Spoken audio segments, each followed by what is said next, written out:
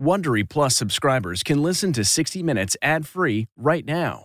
Join Wondery Plus in the Wondery app or on Apple Podcasts. This spring, if you'd rather spend time enjoying your lawn instead of trying to keep it alive, there's good news. True Green is the easiest and most affordable way to get a beautiful lawn. All you have to do is water and mow, and they'll do the rest. Weed control, fertilization, aeration, and even some things you might not even think of. They'll do all of it, while you can do literally anything else. With True Green, you can have your lawn looking as good as a putting green. That's not hyperbole. True Green is the official lawn care treatment provider of the PGA Tour. True Green offers a satisfaction guarantee, and they have a verified best price promise, which guarantees you the lowest price with no compromise on quality. You do you. Let True Green do your lawn care. Visit TrueGreen.com to get the best lawn at the best price with the best people guaranteed. If I asked you how many subscriptions you have, would you be able to list all of them and how much you're paying?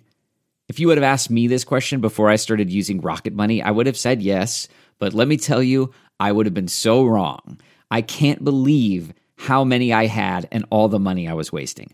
Rocket Money is a personal finance app that finds and cancels your unwanted subscriptions, monitors your spending, and helps lower your bills.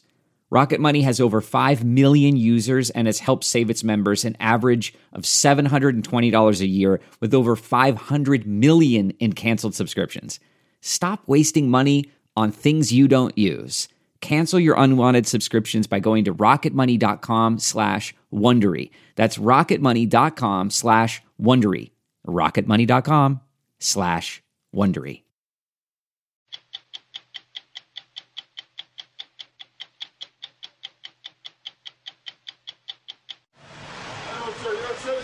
The debate about immigration reform and border security is front and center right now. Tonight, we'll show you what human smuggling on an industrial scale looks like along the Mexican-American border.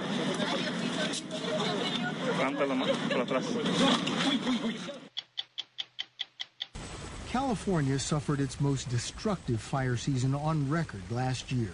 Governor Jerry Brown declared a state of emergency in December as raging wildfires, whipped by fierce Santa Ana winds, enveloped Los Angeles in ways people have never seen before. And, as you'll hear, California's governor criticizes President Trump with righteous passion for rejecting the science of climate change that he says is the cause. I don't think President Trump has a fear of the Lord, the fear of the wrath of God. The Isle of Egg is an ungroomed masterpiece of nature too wild to tame, a craggy speck of incredible beauty. Well, the people on Egg, I'd have to say, are more evolved. Charlie Galley, the taxi driver and amateur philosopher, says most people here have done the whole life on the mainland thing and rejected it. You know everybody on the island? I know them and their shoe sizes, and like I say, there's no secrets on an island, so... So what are they talking about this week? Mainly you. I'm Steve Croft. I'm Leslie Stahl. I'm Scott Pelley. I'm Anderson Cooper. I'm Bill Whitaker. Those stories tonight on 60 Minutes. What's your next adventure? Everyone deserves a chance to do what they love. Pacific Life helps you reach financial goals while you go after your personal ones. Plans change over time, and your financial solutions can too. Pacific Life has a variety of financial solutions that can help you complement your life goals and passions while managing the uncertainties. Backed by more than 150 years of experience, you can count on Pacific Life to be there so you can go out and keep living your best life. Pacific Life is one of the most dependable and experienced insurers in the industry and has been named one of the 2019 World's Most Ethical Companies by the Ethisphere Institute. The freedom to go after whatever is next for you? That's the power of Pacific. Ask a financial professional about how Pacific Life can help give you the freedom to do what you love, or visit www.pacificlife.com. Immediately after President Trump's inauguration in 2017, arrests of illegal immigrants on the southwest border plummeted to lows that hadn't been seen in years. But 3 months later, with immigration reform stalled in Congress, the numbers started climbing again and have now returned to average. That comes to about 500,000 immigrants arrested each year. As we first reported in March, a great deal has changed on the border. Because of increased enforcement and the control of the drug cartels on the Mexican side, human smuggling has developed to an industrial scale. Illegal immigrants in the hands of professional smugglers find themselves trapped in a system of cruelty, neglect, and death. There was no reason to notice the trailer in Frio County, Texas, except for the voice of a woman crying, "We don't want to die." In 2015, the sheriff freed 39 men, women, and children overcome by heat.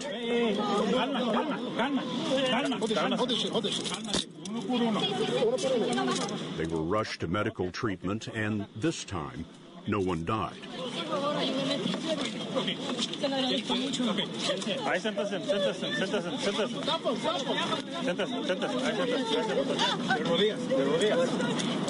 I 18-wheelers packed with people are discovered at a rate of more than 100 a year just in Texas.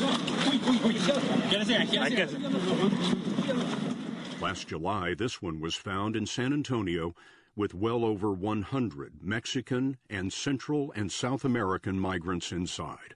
It was eerily quiet. When the doors opened, I expected to see people standing.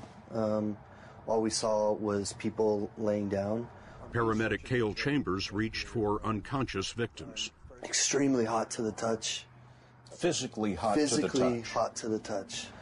People at the brink of death that were at the end of the rope, and then people that were alive but declining as we were there. You were losing them. Sure, yeah. The trailer was designed to be refrigerated, so it was sealed tight. The cooling system was broken. 10 died, including 2 children. 29 were critically ill. They're doing it out of a sense of desperation. People simply fear for their lives, and they have no other way of surviving. Jeremy Slack is a researcher who has spent years interviewing immigrants in Mexico. He's a professor at the University of Texas, El Paso. What is so terrible in Central America and in Mexico that it drives this migration? Well, we have intense levels of violence, both in Central America and parts of Mexico, where the population has been targeted in a way that we had never seen before. Issues such as extortion are one of the main drivers for immigration, because gangs and drug cartels start extorting businesses, which eventually leads to the business being forced to close down. And now not only do people have no economic sustenance, but they also have people trying to kill them. And those two factors are incredible drivers of migration. We met some of the immigrants when they surrendered to the Border Patrol. ¿Su edad, señor? 33. A 16-year-old girl told us that she was threatened with rape by a gang in El Salvador. This boy journeyed 1,000 miles from Guatemala alone, hoping to reach his parents in Florida. They ended up in detention, where they can apply for asylum or eventually be deported. This traditional route, over the Rio Grande River and through the brush on foot, is the path smugglers often use to funnel immigrants to the 18-wheelers on the U.S. side. But many are lost here. My wife came home from the grocery store at 5 o'clock one afternoon. Our dogs were playing with something in the yard, and it was a human skull. Mike Vickers' South Texas ranch lies on the smugglers' routes. I've probably got 500 pictures of different bodies. We didn't find all of those. Some of them were found by ranch hands, sheriff's department, different people. 500 over what period of time, roughly? Since about 2004. What's killing them? The heat and being unprepared. Eddie Canales works in the same county as Mike Vickers' ranch. He crossed in through Piedras Negras? Yes. In 2013, Canales founded the South Texas Human Rights Center, which helps rescue endangered immigrants and helps identify the dead. We came across the bodies of 2 men who apparently froze to death during a cold snap the other day. They were young men. They were 18 and 19-year-olds. One was from Mexico and one was from El Salvador. How often are bodies found around here? Last year, 61 bodies were recovered. That's the ones you know about. That's the ones we know about. The sheriff here will tell you that for every one recovered, there's 5 still out there. Of these survivors, some are led by smugglers to safe houses like these on the U.S. side, which were filmed by the Border Patrol. In days or weeks, their numbers grow until there is a truckload. The migrants aren't told about the 18-wheelers until it's too late, and then they are forced to board. We wanted to understand their desperation, so we traced a survivor of the fatal San Antonio truck 650 miles to his home in Aguascalientes, Mexico. 42-year-old Jorge de Santos Aguilar was pulled from the truck unconscious. He was in a coma nearly 3 weeks and in the hospital nearly 2 months. You have a new little boy to support. Oh, sí. Was he one of the reasons that you went to America? Yes, De Santos told us, I do it for him. Nearly half of Mexicans live in poverty. De Santos is married with 3 children in a small apartment. In Aguascalientes, he can make up to $300 a month, which doesn't pay the bills. In America, it's $5,000 a month. He's made the trip 4 times, worked in a factory, on a hog farm, and helped rebuild New Orleans after Katrina. For his last, nearly fatal trip, he sold his truck, saved money from his past trips, and paid smugglers $6,500. It was completely dark, De Santos told us about the trailer. There was no window, there was no light, there was nothing. It's estimated the 100 and more victims in the back of the San Antonio truck, baking in their own heat, pushed the temperature well over 120 degrees, which led to the 10 deaths and 29 critically ill. I heard a lot of people screaming, De Santos said. They wanted water. There were some people saying that they wanted to die. I heard a mom scream for her children. The torment lasted 3 hours. The last thing I remember, he told us, was calling out to God. Is it more dangerous today than ever? I would say so. There is so much enforcement in the areas that people were able to cross safely. It's pushed people more and more into places that are dangerous. How much of this illegal immigration is controlled and run by the drug cartels? They're kind of the regulatory mechanism. And they essentially set the rules, so to speak, for illegal activities in the region. It has led to this professionalization, this need to collaborate and coordinate with the drug cartels because they are the ones that are able to control how officials work. They know more about sophisticated ways of avoiding apprehension, avoiding enforcement. The drug cartels own the border. Definitely. Once migrants are over the border, their next challenge is effectively a second border of federal checkpoints.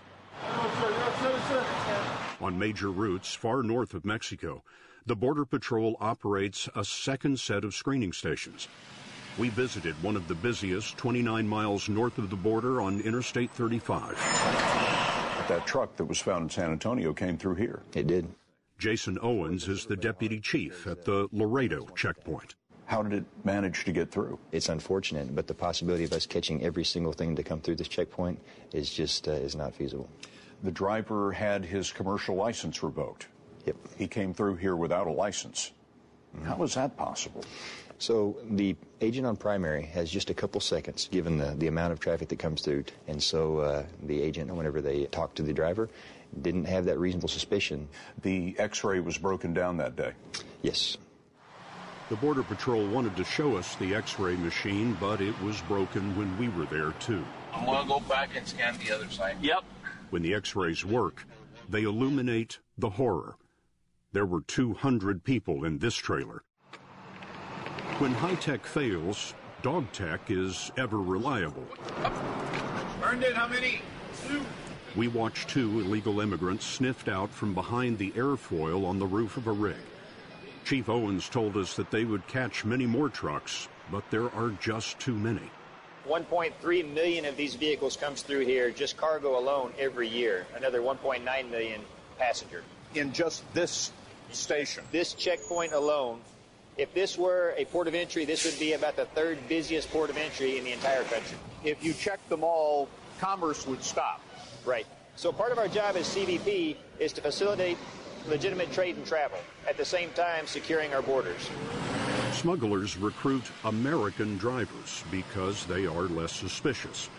We wondered how they find willing Americans, so we called one. This call is from Troy Dock, an inmate at a federal prison. Former truck driver Troy Dock is in a prison we were not allowed to visit. He told us he crossed the border to see the sights. A man befriended him and asked Dock to smuggle an abused woman and child across the border.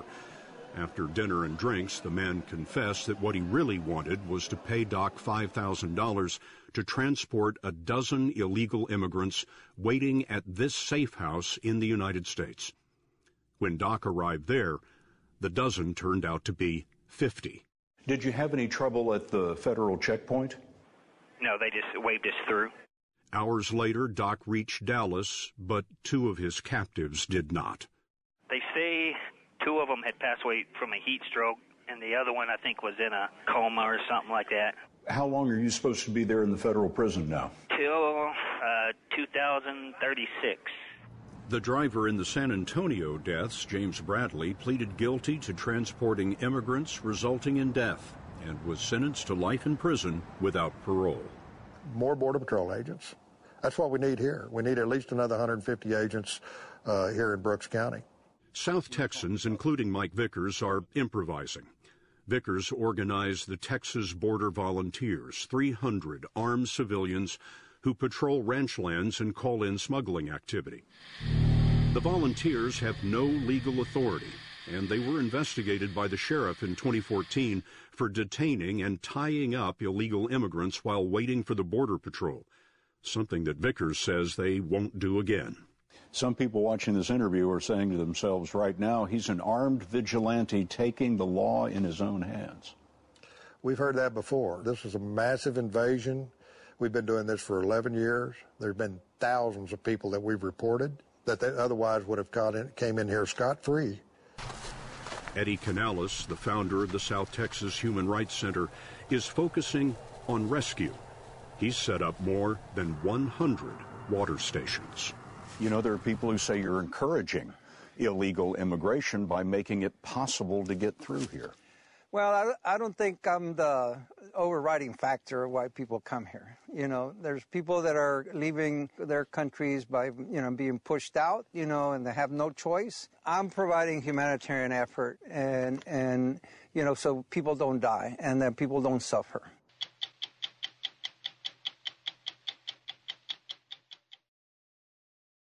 Our country is divided between red states and blue states, a division that has intensified since the election of President Donald Trump, and some of the blue states are intensifying their resistance to the president. Most prominently, California, the country's bluest and most populous state, led by Governor Jerry Brown. Brown has been governor of California twice, the first time 40 years ago. He criticizes the president on taxes.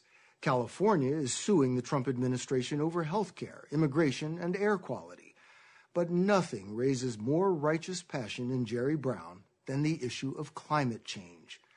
As we first reported last fall, he castigates the president for denying the science and aggravating a problem Governor Brown says is causing California to burn. California suffered its most destructive fire season on record last year.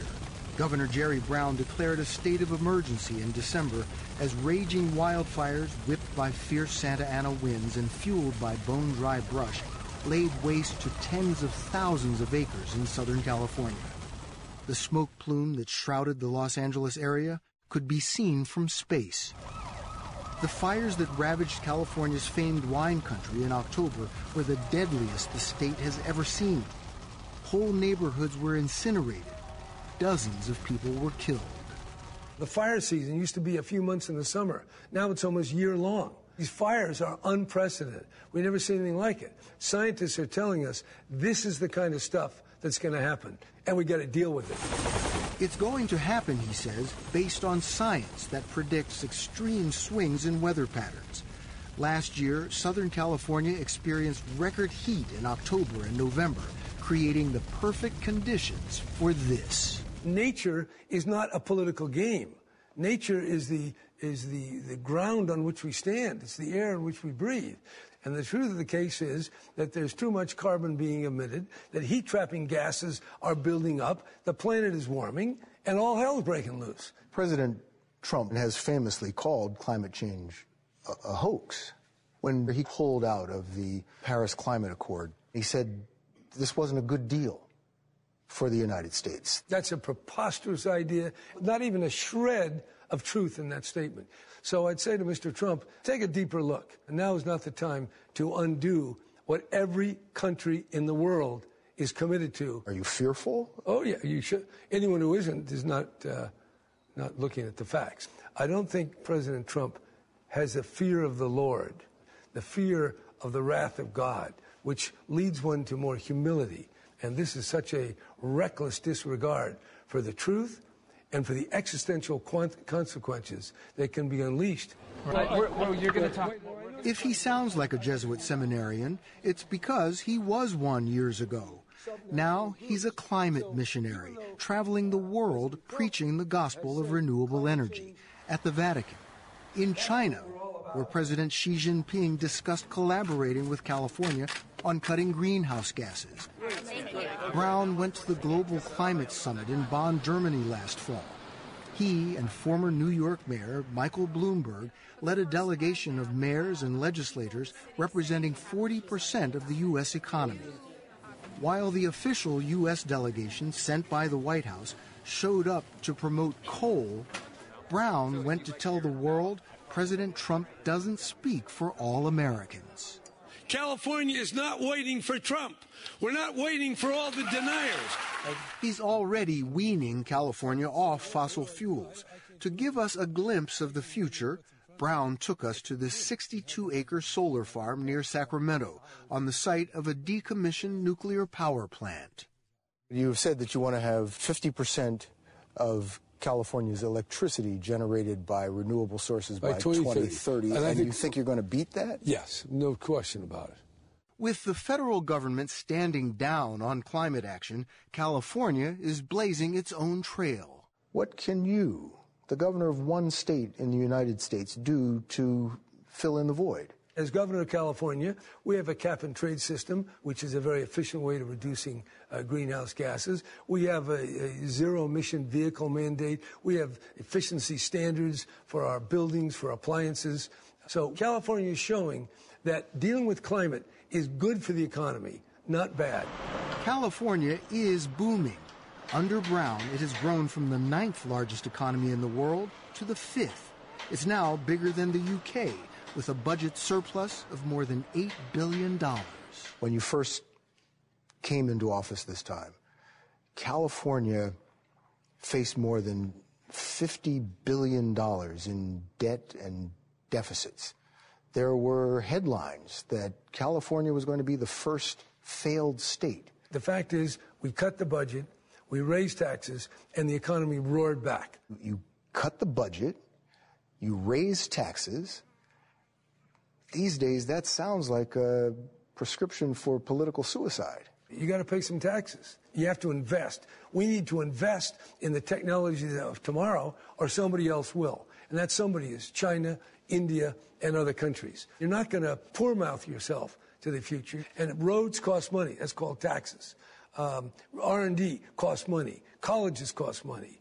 Schools, childcare, all of that. We're a rich country, and we can handle it. But California's economic success has come at a cost.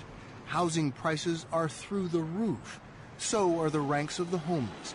A quarter of the country's homeless live in California. It's not paradise. We have lots of problems. Well, California is the engine of America, and I like to remind my fellow citizens, when you kind of look askance at this state, you're looking at one of the, not the only one, but a major contributor to the well-being of the whole country. California is vital to the national economy. That's why Brown is so angered by the tax overhaul law that was pushed by House and Senate Republicans. They call it a tax cut. But Brown says by eliminating deductions for state and local taxes, it actually increases the tax burden on high-tax blue states like California. He and other blue state governors say the bill is retaliation against Trump's opponents. Brown called it evil and divisive. Do you think the Republicans are intentionally trying to punish the blue states that didn't vote for President Trump? I know this.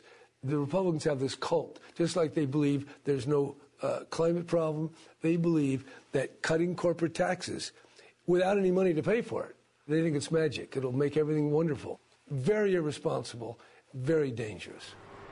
But California Republicans say Brown's tax hikes are irresponsible. In Trump's America, Jerry Brown's California seems far out on the frontier. California doesn't look like the rest of the country. Minorities are now the majority of the population. It doesn't act like the rest of the country. The state voted to legalize recreational marijuana. It will soon offer a third gender choice on driver's licenses. Hillary Clinton trounced President Trump here by more than 4 million votes. It seems that California is way out of step with the rest of the country. But I'd say we're more in tune with the future than many parts of the rest of the country. So you think the country is going to look more like California in the future? I think it will. Because I was asking myself, why did Democrats in Ohio, in Wisconsin, and Michigan, Pennsylvania, why did they vote for Trump? Not a lot of them did, but enough to give them those states electoral votes. And your answer? There's more confidence here. There's less fear. People are looking to the future. They're not scared. They're not going inward. They're not scapegoating. They're not blaming Mexican immigrants. They're not blaming the stranger. Just the opposite. It's a place that's alive. It's dynamic. It's a culture that's on the move, not pulling up the drawbridge out of fear and economic insecurity. Jerry Brown is California's 39th and oldest governor. When he first held the office in 1975, he had a full head of hair. His father, Pat Brown, had been governor 8 years before. When you look at all the staid portraits of his predecessors in the Capitol Rotunda, it's obvious Jerry Brown is not like the others. Not many politicians spent 4 years in the seminary as Brown did in the 1950s, or dated a rock star. He went out with Linda Ronstadt in the 70s. I've seen a lot of different things. I've worked with Mother Teresa. I've spent 6 months doing Zen meditation in Kamakura, Japan. And I've run for president 3 times. I've done very incompatible things. People who like you will say that that's evidence of intellectual flexibility. People who don't like you say that that's evidence of your being flighty. Well, I'm not going to. That's that psychobabble. Whatever you call it, his far-out politics his first time in office earned him the moniker Governor Moonbeam. We found him to be down-to-earth. He's California casual at the office. His dog, Calusa, has the run of the place. Are you better at being governor this time?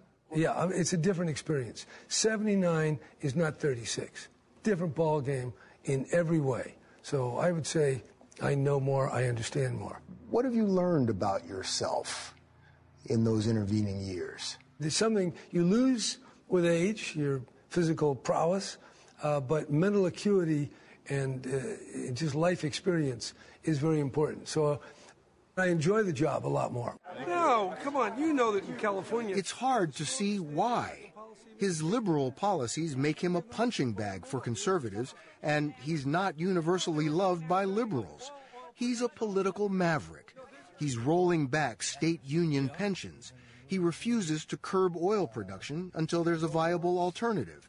A majority of Californians like what he's doing, but he's been doing this for almost 50 years, and he says it's time to hang up his political spurs. When he leaves office in January 2019, he swears he's going to leave elective politics behind. I think you're going to miss this. No, I don't. You don't think so? Next year I'll be 80. And what do I want to do with my life? That's my question. What do you want to do? I want to spend time with my wife A go-it-alone bachelor nearly all of his adult life, Jerry Brown now has a partner to share his life, Ann Gust Brown, a former executive at The Gap. They married in 2005. Their plan is to retire here, to this ranch in a golden valley north of Sacramento. They're building their dream ranch house, with solar panels, of course. It's off the grid and way off the beaten path. Hey, Calusa. The governor and Calusa showed us around. She's ready. She's ready.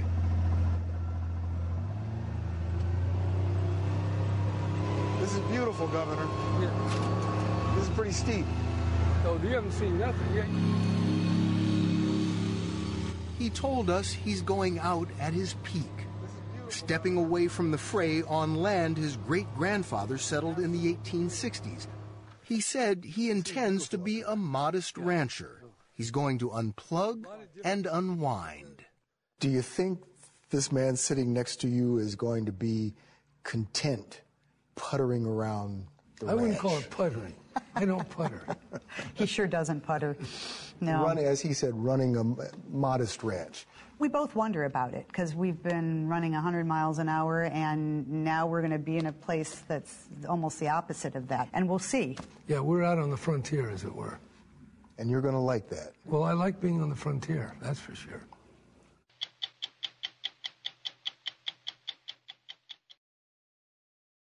Every now and then, just for the fun of it, we decide to go off to some really obscure place that you've never heard of and are not likely to visit.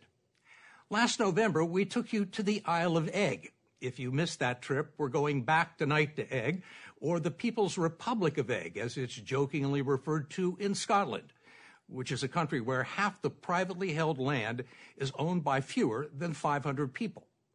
A lot of it's tied up in huge estates owned by lairds, who often run them as fiefdoms. 20 years ago, after 2 centuries of servility, the people of Egg drove away their laird and seized control of their own destiny, establishing the first community-owned estate in Scotland's history. We wanted to see what they'd made of it.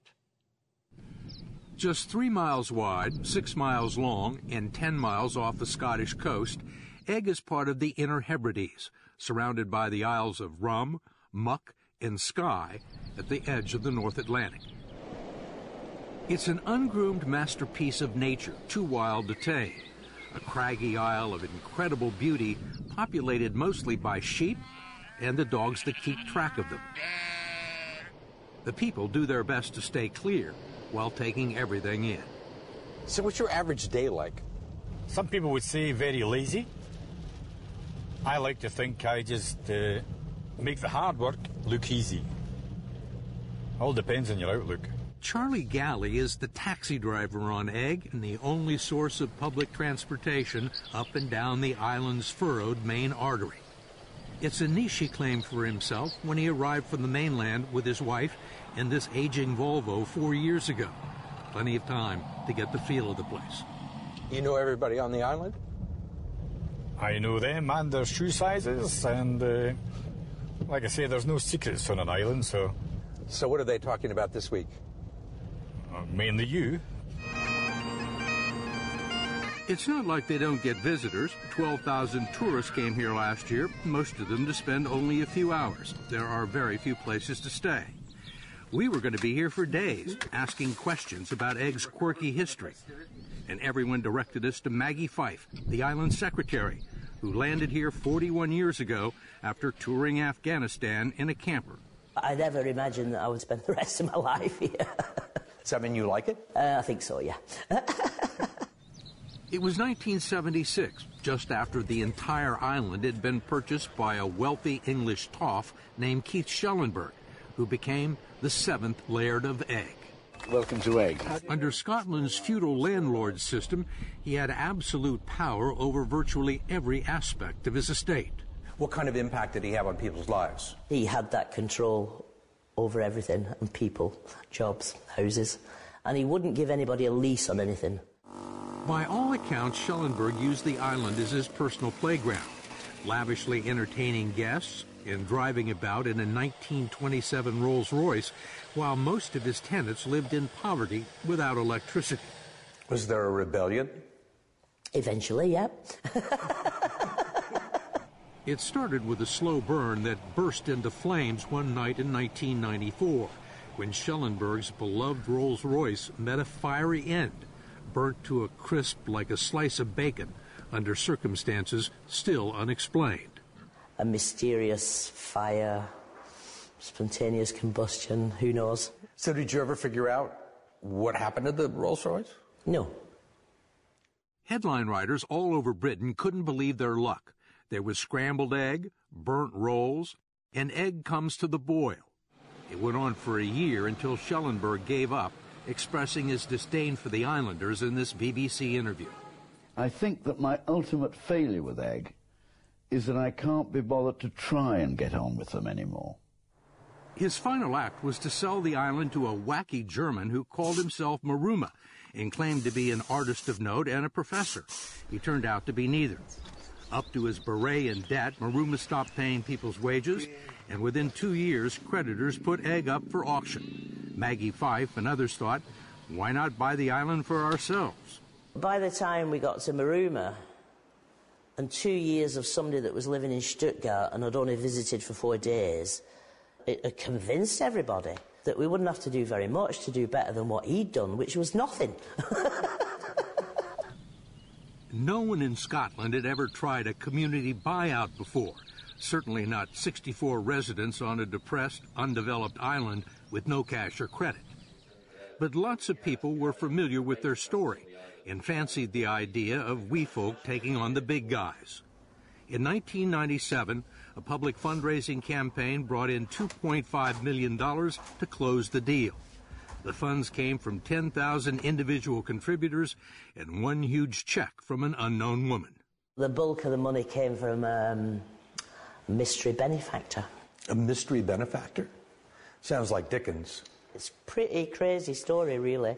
You don't know who she is? The only string attached was that she remained anonymous. She ever been to the island? Not as far as I know. Do you know why she did it? I think she's given money to a lot of what she regards as good causes, and we were lucky enough to be one of them. That was 20 years ago. The Eggers and their friends marked the 2 decades of self-rule with a big blowout they call a Ceilidh,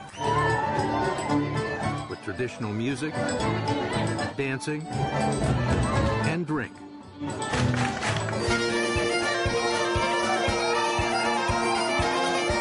We decided to cancel the next day's shoot to allow time for recovery, but 24 hours wasn't enough. What time did you leave the Ceilidh? It was about 8 a.m., I think, when we finally left, yeah. How long did it take you to recover? Probably tomorrow. Johnny Jobson first experienced egg in his 20s, working on a fishing boat as a scallop diver. Since then, a lot has changed. One, there is electricity now, which allowed him to move his wife and family here last year and edit a sports journal online from their tiny cottage. It's required some sacrifices, but they love the beauty of the place and its eccentricities. You'll look at the scenery, or you'll see a pod of dolphins come through, and you just remind yourself how lucky you are. You seem to have a lot of characters on this island. Yeah. Were they normal when they came here? Yeah, not all of us. Dean Wiggin turned up in a kayak 14 years ago, and he's still here. He's very good at fixing things. Jobs are extremely scarce, so you have to bring one with you or use your wits to invent one. It's one of those places that really gets into your soul. I think it's quite enchanting. Sarah Bowden runs her uncle's sheep farm on Egg. She grew up here, then left to work as a music journalist in London, where she met her future partner, Johnny Lynch, one of Scotland's most popular musicians. She coaxed him to Egg. Did you think he was going to come? Not really. No, because I was living in a caravan at the time, and it was all quite rustic. Yeah, you did look a bit shocked. And Johnny's, proper suburban city. What? Well, you're not an actual country boy, are you? If you mean I look after my nails, then yes, I do. But I knew from as soon as I got here, I couldn't really see a reason for me to go back and Just look at me now. Look at you now. See if you can spell it. When it comes to the essentials on Egg, there is basically one of everything. One primary school for 5 students, one grocery shop where 100 islanders all choose from the same food, and one pub at the tea room down by the wharf, where the best beer is local. Stu McCarthy and Gabe McVarish, who are both married to women who grew up on Egg, got so tired of drinking the mass-produced stuff from the mainland, they started their own mini microbrewery 2 years ago. So this is it? Is this legal? It's legal. It's legal. They make 8 different brews, including I Am the Eggman, which is very popular with the tourists. They're just beginning to turn a profit, but say they've saved a lot of money drinking their own beer. Are you the biggest selling beer on Egg? Thankfully, yes. Yeah, we can say that. None of these younger people would be here without the island's tiny but unique power grid that runs almost entirely on renewable energy, a combination of wind, hydroelectric, and solar, the first time it's ever been accomplished anywhere. That is the biggest and most impressive project that we've done. It changed everything, right? Oh, yeah, it's made life so much easier. It was designed and funded with multiple grants, mostly from the European Union, and engineers from all over the world have come to study it. Like everything else on Egg, it is run and maintained by revolving committees of islanders, the only visible sign of any sort of government. There are no offices, no court system, no police. Is there any crime on the island? There's no crime or anything. Never? Not that I can remember. Nobody's snatched something or borrowed something? Or... They borrow it, and you'll get it usually within the week, returned to you kind of thing. You just don't know where it is at that point in time when you're looking for it. But it will turn up again. It can't go anywhere. It's on an island, so, yeah. What happens if somebody gets sick? Well, you basically have to be sick on a Tuesday. The doctor comes from Skye on a Tuesday, spends the day here. And that's sometimes weather permitting, if it's really rough in the winter time. Egg is dependent on boats for everything. When a ferry comes in with fuel and food, people flock to the wharf to help out. It's not a courtesy, it's a necessity on an island where everyone is more or less scraping by. To survive, they have to rely on each other, look after each other, and put up with each other. The island is too small for feuds or lingering resentments. What's the difference between people who live on the mainland and people who live on Egg? Well, the people on Egg, I'd have to say, are more evolved. Charlie Galley, the taxi driver and amateur philosopher, says most people here have done the whole life on the mainland thing and rejected it. They're all doing their hamster wheel thing, Hamster wheel? Yeah. You get a mortgage, you get a car, you do the job, or you do this, that, and the next thing. And they all get so involved, they forget to look about them and see what's actually going on in life, You should know Egg is not always served sunny side up.